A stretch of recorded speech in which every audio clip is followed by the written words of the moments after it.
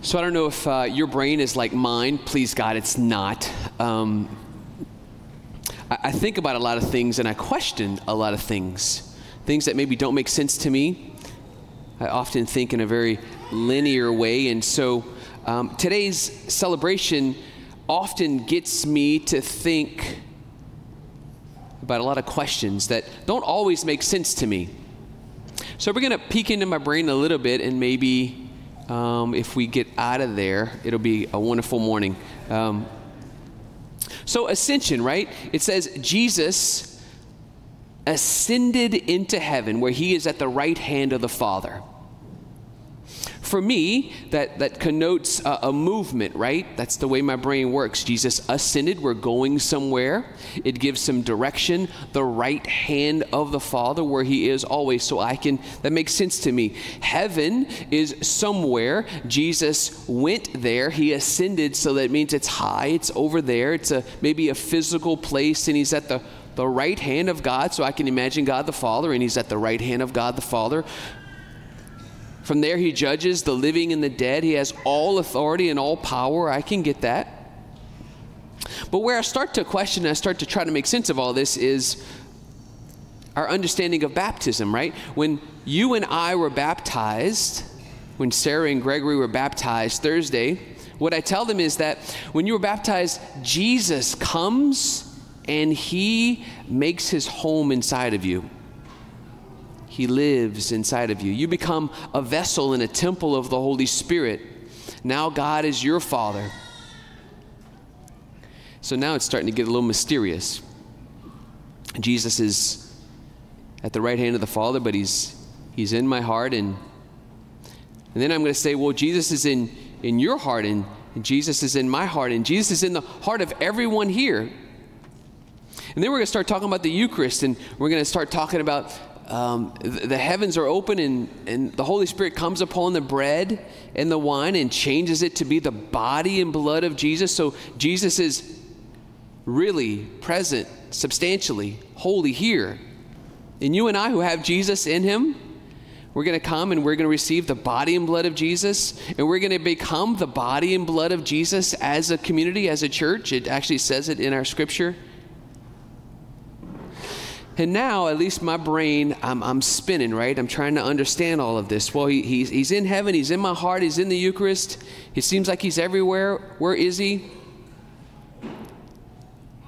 Maybe you don't think about any of this stuff, but this is stuff that I think about, right? This is stuff that I pray about and I reflect upon, and maybe we can have a conversation this morning that might make sense a little bit to us. If it doesn't, well, I tried. Let's talk about time, right? Maybe we've talked about this before. We're going to talk about God's time and our time. We use two words, fancy words, chronos and kairos. Chronos and kairos.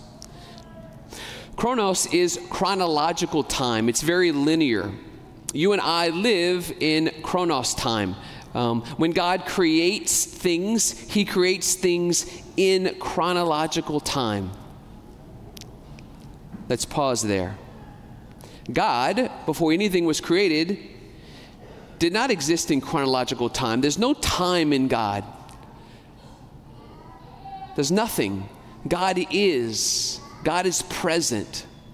Wherever God is, it's the moment. It's the present moment of God.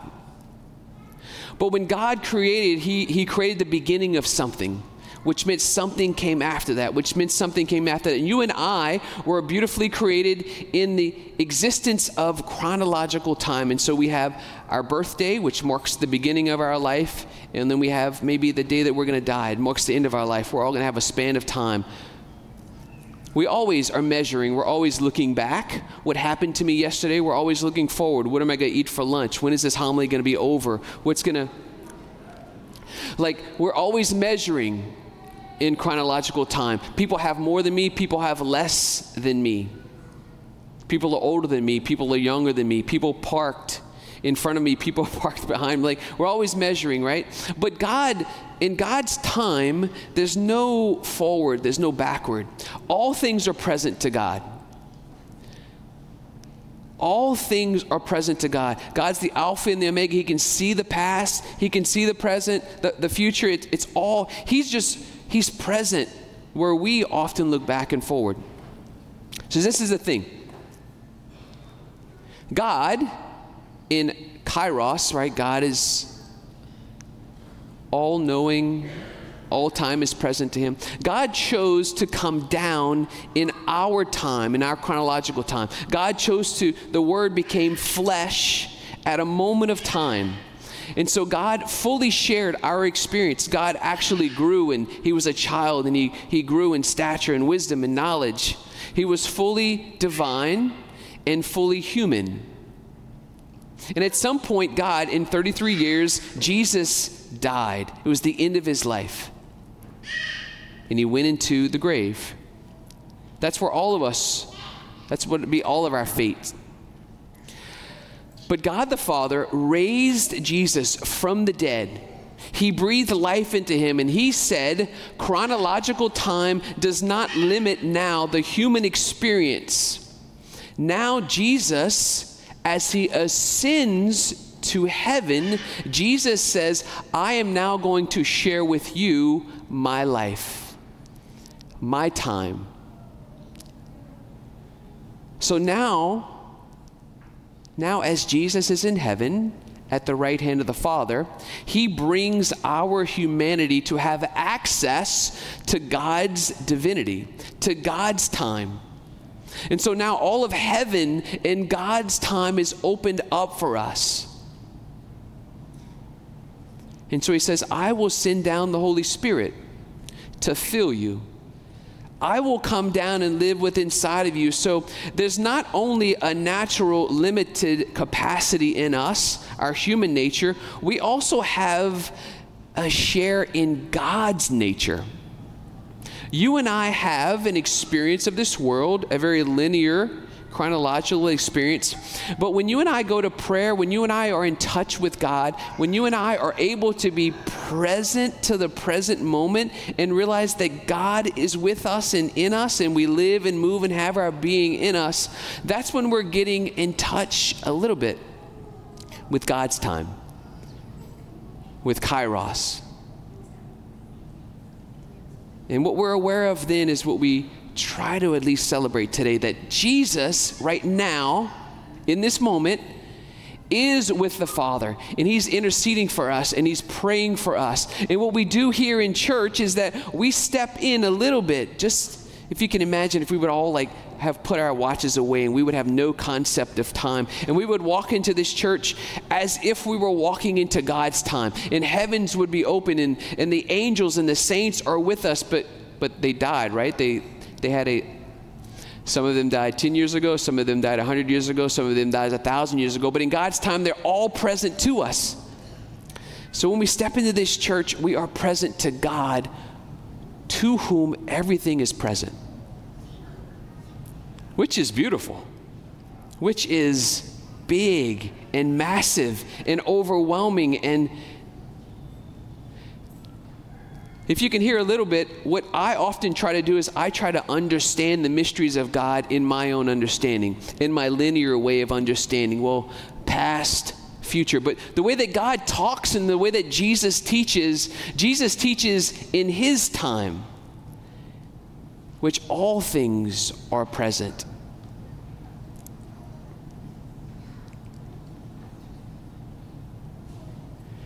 And so he gives instructions to his church. He says, I'm going to the right hand of my Father. I'm going to heaven. If we can maybe understand heaven as not so much a physical place that's over there, that Jesus is over there, but if we can understand heaven as a place and a space that operates in God's time. Like God the Father doesn't have a right hand. God the Father doesn't even, he's spirit. But the right hand of God is a metaphor for the power that is shared with Jesus from the Father. The image of sitting at the right hand of a king means the person at the right hand has mutual access to the power of the king. Actually, before Mass, there was a chair to the left of me. which is made, it's specifically for the deacon, right? But I knew we were going to have a priest here today, so I moved the priest chair to my right. Because me and Father Clifford, we share the same power in the priesthood. We share the same power of Jesus. I know that may not seem significant to you at all, but that's the whole point of Jesus sitting at the right hand of the Father. Jesus says, all power and authority have been given to me by my Father. All power in heaven and on earth. Jesus shares the authority and the power of his Father. And he shares it with us. He says, go and make all disciples of all nations. You will do greater things than even I have done. And Jesus is living inside of you. He's living with you. Some of you have the power to heal and you don't even know it. Some of you have the power to speak prophecy and words of knowledge and wisdom. And some of you know it, but some of you don't even know it. Some of you have the power to discern spirits, good spirits and bad spirits. Some of you have wisdom beyond your own natural ability to share something good and beautiful to someone else. You see, Jesus lives inside of you. He lives in his church. We are his body. We're the mystical body of Christ, united and connected to him in baptism, enriched and strengthened through the Eucharist. But Jesus, our head, is in heaven. But right, heaven has access to all of us because God is in God's time. He's in Kairos time. You and I live in a linear chronological time, but every time we pause and we get in touch with God, we are getting in touch with something so much bigger. So listen to this. Paul knows this. Paul has this insight, and Paul is praying for us in today's second reading. I don't know if you realize this. Paul knows this is deep and this is profound and this is mysterious. And so this is Paul's letter to the Ephesians, the beginning. He says, brothers and sisters, it's act as if he's writing to us. May the God of our Lord Jesus Christ, the Father of glory, give you the spirit of wisdom and revelation. What's wisdom? Well, wisdom is understanding something beyond me. Like wisdom comes from God.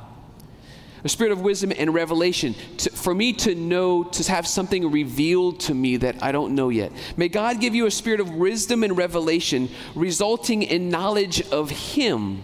Who? Of Jesus. May the eyes of your hearts be enlightened, that you may know what is the hope that belongs to his call. What are the riches of glory in his inheritance among the holy ones? And what is the surpassing greatness of his power for us who believe? Paul is saying, I'm praying for you that you may come to a deeper awareness and understanding and revelation and knowledge, that your eyes and your hearts may be opened for you to understand the riches of our inheritance, our glory, that our King, our God, has gone before us. He's made a way for us. He's in heaven to go and prepare a place for us. He will come back again and take us to himself. But right now he lives and moves and has his being inside of us. That you may understand this, that you may be filled with awe and wonder and amazement. There's no TV show that could ever possibly evoke this awe and wonder. There's no book that we can read other than Scripture that would possibly tell us the reality of what we live in. And so hopefully this morning, maybe you are stirred a little bit. Your heart is stirred a little bit to even want to know Jesus a little more, to know the power of the Holy Spirit a little more, to open up Scripture and say, oh my goodness, there is so much more here. And there is. Next weekend, we're going to celebrate Pentecost, the outpouring of the Holy Spirit upon the church. The third person of the Trinity, God's power coming and manifesting himself in and through us. That we would be so united to God that he would live and move and have our being. That we would be waiting for a place to go to be with our loved ones in heaven. Just invite us to pause this morning. To think of this mystery that as you and I live moment to moment, day by day, as we often just kind of look ahead and look behind, as we often kind of get caught up in the past and in the future, if we would just pause and be aware of the present moment. God is fully present to us in this moment. And in this moment, he will take away our fears, our worries, our anxieties. He will take away the worry if we have enough, if we're going to have enough.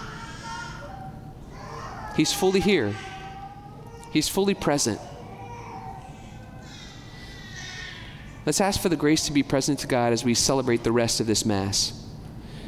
As the heavens are opened, as God is here, as the angels are here, as the saints are here, as our loved ones are here, all is present here with God, and all is present to us.